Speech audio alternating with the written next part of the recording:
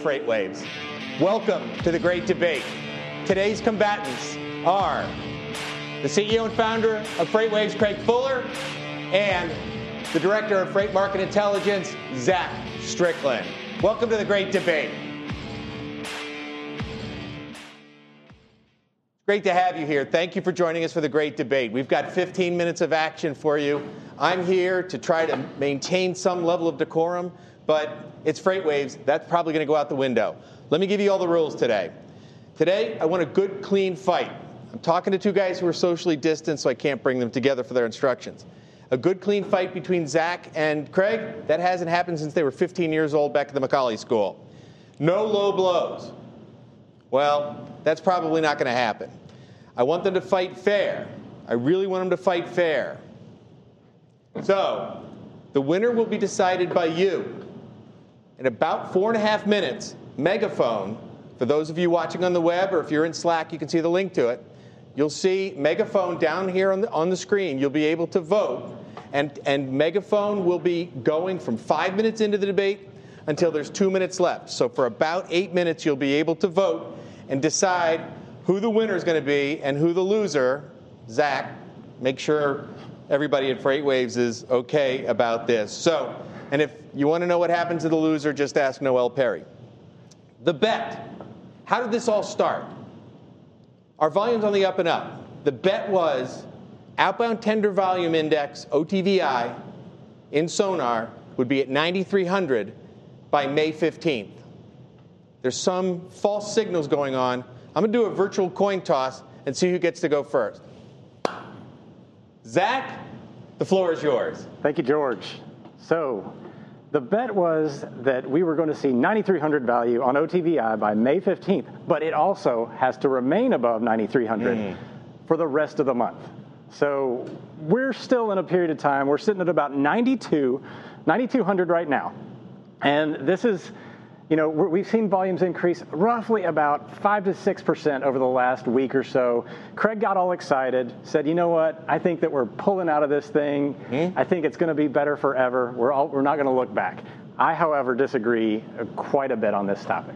That's interesting. Now, Craig, getting excited, that's kind of unusual for you, but tell me why you think Zach is wrong for the 2000th time. Well, Zach has been wrong twice on the call since COVID started. So he thought that volumes were going to be indefinitely sustained as we had that massive surge. He didn't realize that 80% of the economy was actually shutting down, which was fairly obvious. In fact, you can see that happen. This is where the peak.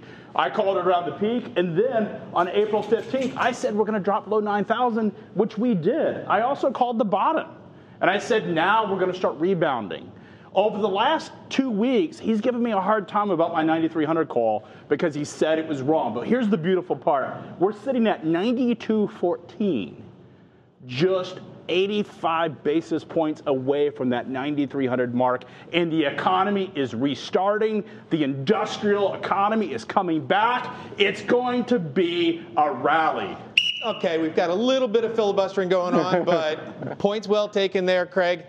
And I do have to say to our viewing audience, this is what we debate about at Freight Waves. This is real life, okay? Zach, sounds like he's on the way to being right. Tell me why he's not. All right, so he thinks that he's going to be right. He may hit his 9,300 mark here in the next week, but the chances of it staying there, not that strong.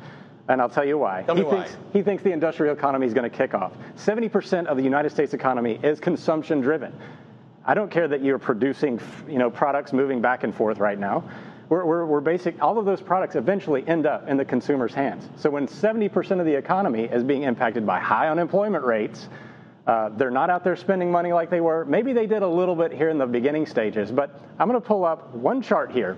It's going to explain kind of what we're seeing right now in the customs data. So we track customs data here at Freight Waves. So the customs stuff is tracking the shipment volumes coming in from China in this chart that you're looking at right here. So these custom imports have been ordered about 4 to 6 weeks prior to what you see hit the ports right now. You can see clearly that this chart is showing a big spike in volumes. Things have started to recover, you think, except for the fact they haven't. They've started to pull right back down because these orders were made 6 weeks ago, before the shippers and everybody actually figured out, oh, wait, the demand side of the economy is actually coming back down. Everything that happened in March, like Craig said, accurate, was consumption driven. And I did not think that it was going to sustain at a 12% higher than average rate. That's completely inaccurate. But the point of the matter is we're still not yet through this wave of increase. Well, one thing before Craig gets a retort. Voting is open. Please help us out. Drive those numbers up. Craig, your retort. Yeah, so a couple of things that I want to point out that Zach's conclusions are not the whole story. First of all, the industrial part of the economy and most of the economy that is going to be shut down has been shut down. So that period of time for the last couple of weeks, we didn't see a lot of freight moving, was a reflection on the broader parts of the economy that are going to be shut down. Those things are coming back alive. We're starting to see volumes increase reflective of new economic freight activity.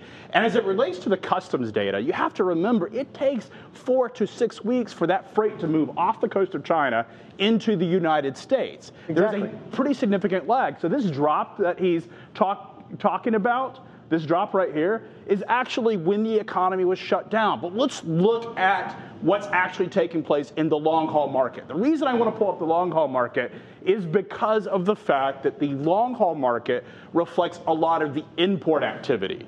And here's what's interesting about the data. We're actually seeing an acceleration in long-haul. So this chart, this blue, is the long-haul market. We're seeing that resume.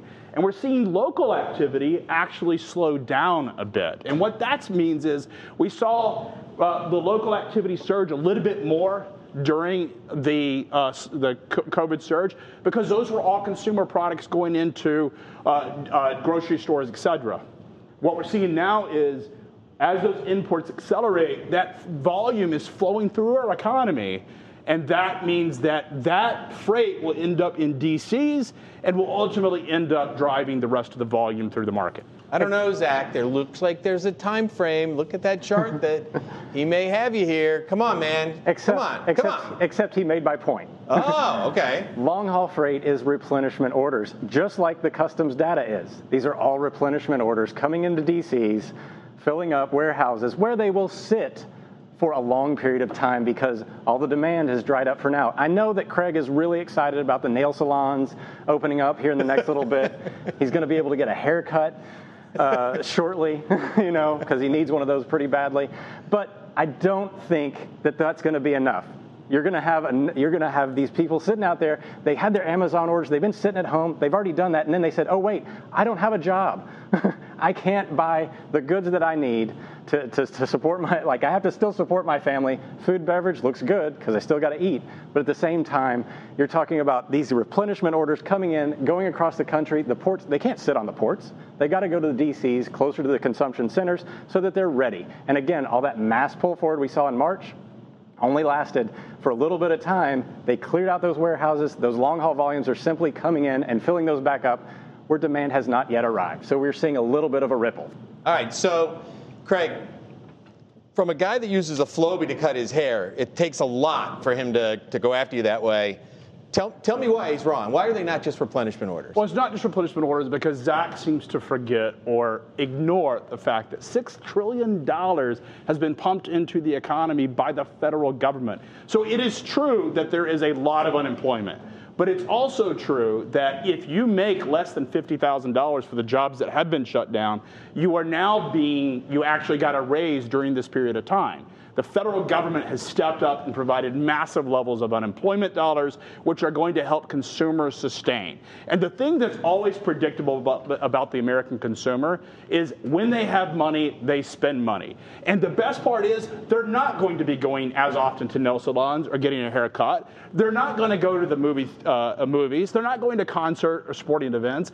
They're going to have a lot of income and a lot of money available that they need to spend, and it's going to be on hard products. It's not going to be on experiences that they can't end up spending. All those hard products go on to trucks, Zach. Why is he wrong? Yeah, people have been buying in the near term, which is great.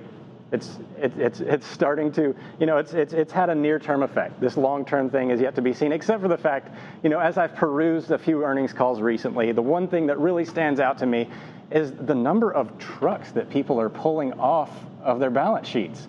The number of capital expenditures that are being slashed throughout the rest of the year. This isn't today. These are the big goods. the capital expenditures, the capital goods in the economy, that's the ones that are moving a lot, the gross majority of the freight in the United States. Those are getting slashed through the rest of the year. So I don't know. These consumers and their nail salons, they might not be enough to pull that one back up. All right. We've only got a couple more minutes to go.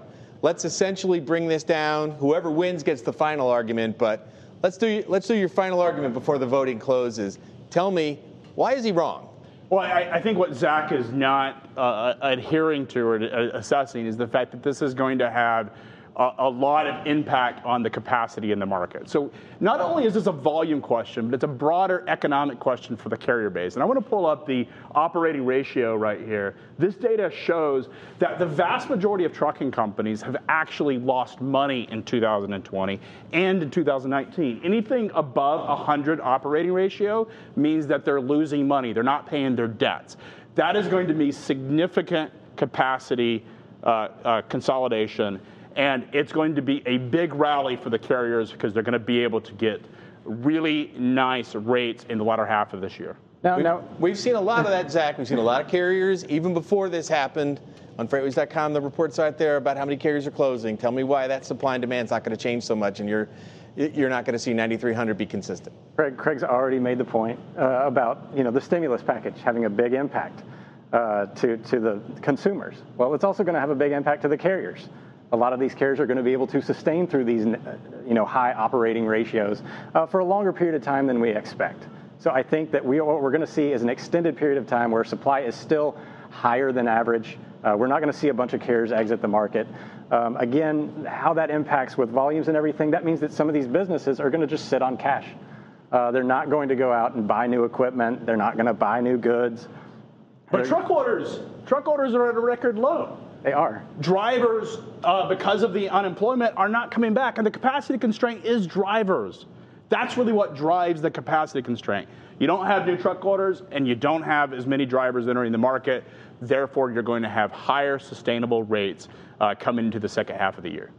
I think we're going to see a recovery in the rate side, but I don't think that it's going to be sustainable. I think we are going to see tremendous amounts of volatility. So you think rates are going to collapse in the second half of this year? I think that they're going to go up, but I think they're going to take a roller coaster. I think we're going to see waves. I don't think we're going to see this linear, path. And he basically doesn't have an answer. He just basically says waves, which means it's like you're not even making a point there, Zach. You're like, hey, it might go up, it might go down. What do you think? What do I think? So give me a date. So by September 15th, are we going to see volumes and rates higher than where they were pre-COVID? In September, year over year? Yes. I think by September 15th, we will see volumes higher. He just made my point. I said 9,300 sustainable. But I do not think we will see rates higher. Why do you not think the rates will be higher? Because I think we will still be at a point of oversupply. There's not going to be an oversupply. That oversupply argument is ridiculous. The economy, the freight economy has slowed down. It's created a lot of economic issues for capacity. We've seen driver schools shut down. They haven't been bringing new drivers. Even DMVs are shut down, which means people aren't getting driver's license. That is the capacity constraint. It is the ability for us to have capacity that's dispatchable that drives the rates in the market. Okay, I got to call it. Sorry, we've only got about a minute to go, so we're going to tally up all the votes. As I described, that is exactly what you get if you are at FreightWaves. And we have a winner. And the winner, and going to have the last word for at least today, Zach Strickland. Congratulations. Take the last word. Fake news. It was the Russian interference, Zach. 1 for 2. Zach, the last word is yours. Well, no, hang on a second. I can't have the last word. It's not. He still can lose because the bet is 93. The bet is. Oh yeah. Well, now go ahead, Zach. Now we have another bet. It's going to last for a week. Now we have another bet. Go ahead. 15 seconds. I am pulling for you. I really want this to happen. I would love to see everything go back to the way it was. I would love to see volumes increase significantly, but the fact is, I cannot trust that data just yet. I've got to watch it every day. Can't trust the data. Can't trust your. Thank you, everybody. Appreciate it. We'll do another one soon. The great debate was all yours.